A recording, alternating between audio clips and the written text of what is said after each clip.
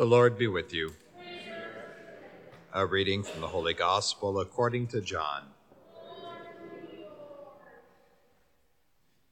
It was evening on the first day of the week that Jesus rose from the dead, and the doors of the house where the disciples had met were locked for fear of the Jews. Jesus came and stood among them and said, "Peace be with you." After he said this, he showed them his hands and his side. Then the disciples rejoiced when they saw the Lord. Jesus said to them again, "Peace be with you. As the Father has sent me, so I send you." When he had said this, he breathed on them and said to them, "Receive the Holy Spirit. If you forgive the sins of any, they are forgiven them. If you retain the sins of any, they are retained." But Thomas, who was called the twin, one of the 12, was not with them when Jesus came. So the other disciples told him, "We have seen the Lord." But he said to them, "Unless I see the mark of the nails in his hands, and put my finger in the mark of the nails, and my hand in his side, I will not believe." After 8 days, his disciples were again in the house, and Thomas was with them. Although the doors were shut, Jesus came and stood among them and said, "Peace be with you." Then he said to Thomas, "Put your finger here and see my hands. Reach out your hand and put it in my side. Do not doubt, but believe." Thomas answered him, "My Lord and my God." Jesus said to him, "Have you believed because you have seen me? Blessed are those who have not seen and yet have come to believe." Now Jesus did many other signs in the presence of his disciples, which are not written in this book. But these are written so that you may come to believe that Jesus is the Christ, the Son of God, and that through believing you may have life in his name. The Gospel of the Lord.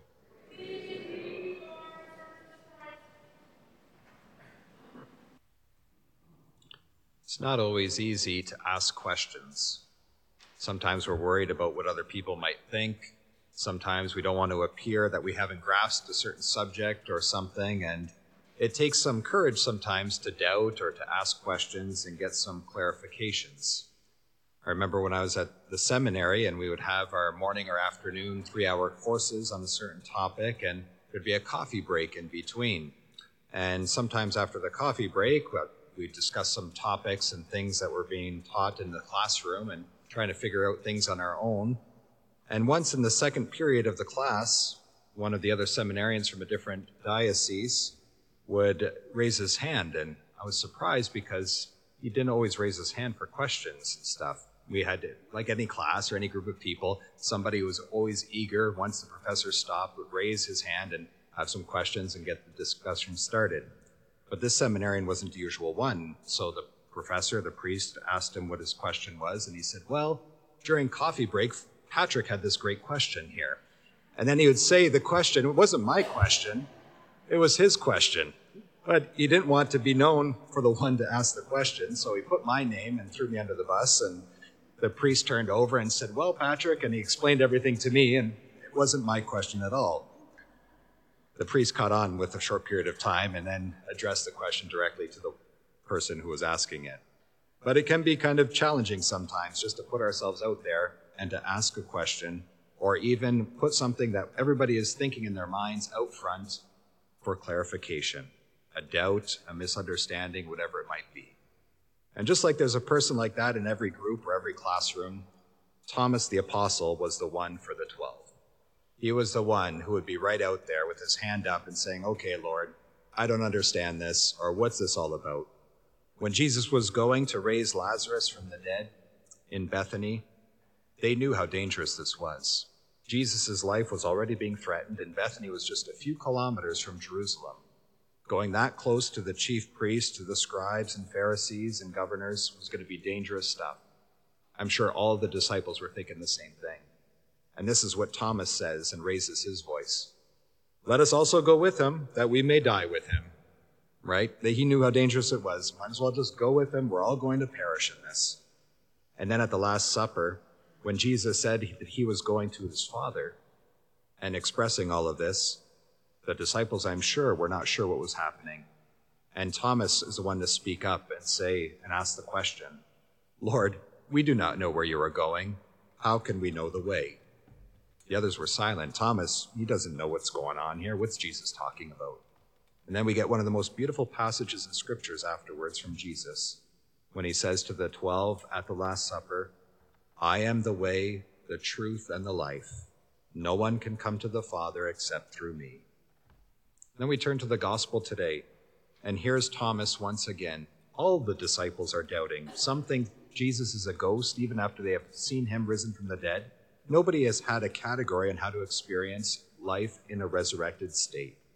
And Jesus rose from the dead. He just didn't become back to life like Lazarus did, or the son of the widow of Nain, whom he also resurrected. This resurrection of Jesus is a new life that will know no end, that will not know death, will not know suffering, will not know pain. It is a whole different reality of existence, of life everlasting, that is before the disciples. And they're all struggling with this. Some are coming to faith very easily, and others are still wondering, is he a ghost? Is this for real? What is happening? And Thomas kind of voices, because he wasn't there on that first Easter Sunday, and says the following, unless I see the mark of the nails in his hands and put my finger in the mark of the nails and my hand in his side, I will not believe. I'm sure others were thinking the same thing.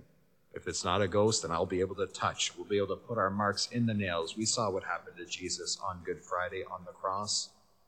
And Jesus, in this act of great divine mercy and patience with Thomas, comes upon the scene on the 8th day, the Sunday after Easter Sunday, and comes through the doors once again and says, peace be with you, his usual greeting, and invites Thomas to do just what he had asked to do.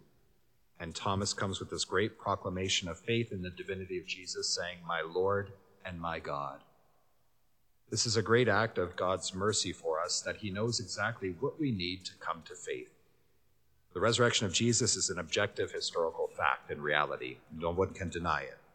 But our personal acceptance of the grace of resurrection and our coming to faith in the Lord Jesus' new life, and that he gives to us through baptism and the sacraments, is something that we all have to come to at one point or another in our life.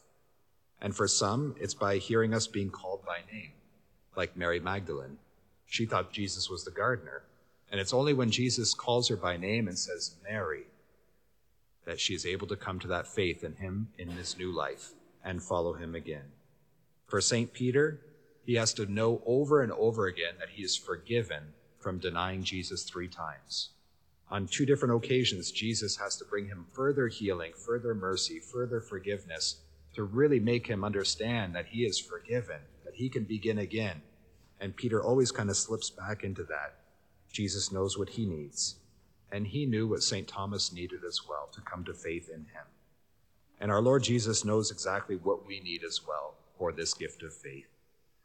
To allow ourselves in this Easter season to experience however he approaches us, in whatever manner, in times of prayer or in acts of service that he desires to make himself known, to allow ourselves to come to that faith in him can be a tremendous gift. Behind me in the sanctuary today is an art picture that is usually on the wall over here near the Blessed Virgin altar, and it's the picture of the divine mercy of Jesus. After a prayer experience and powerful vision of St. Faustina Kowalska, Sister Faustina, in Krakow, Poland in 1937. So 1 year before World War II starts, we have Jesus coming in a powerful way to this cloistered nun, this religious sister in Poland, and expressing that what the world needs the most at that time and age was divine mercy. Unconditional love from God, love that we know we don't deserve, and how God takes the initiative and comes to us so that we can have faith in him. And he taught St. Faustina a short prayer, one of the most shortest prayer that's easy to remember, that is good for all of us to pray. Because here we are in 2022 with war in our world, with difficulties and struggles that we're all facing. And he says this is a powerful prayer that we can all pray. He gives this to St. Faustina to allow us to come to that faith in Jesus. And it's the following: Jesus, I trust in you. When we can pray that prayer in faith, Jesus, I trust in you, with whatever is going on the evening news every time we see it, Jesus, I trust in you when I have my own doubts and struggles in faith. Jesus, I trust in you with the lives of our family members, children, grandchildren, people we care about, that we know that we can't fix problems overnight or correct things right away. Jesus, I trust in you indeed can be the best place that we put them, because we're putting them in the rays of his divine mercy. The blue ray represents baptism and how Christ washes us clean of our sins and gives us new life. And the red ray in the image coming from his heart signifies the Eucharist, his body and blood given over to us. We might be jealous of Thomas or envious of him that we can't have that same contact with Jesus as he did on the 8th day. But the liturgy today reminds us that we can. It happens in the sacraments. In the sacraments, we can see and touch Jesus as he comes to us under the humble appearance of bread and wine to give us that resurrection faith. And let us turn to the altar now as we say to him, Jesus, I trust in you.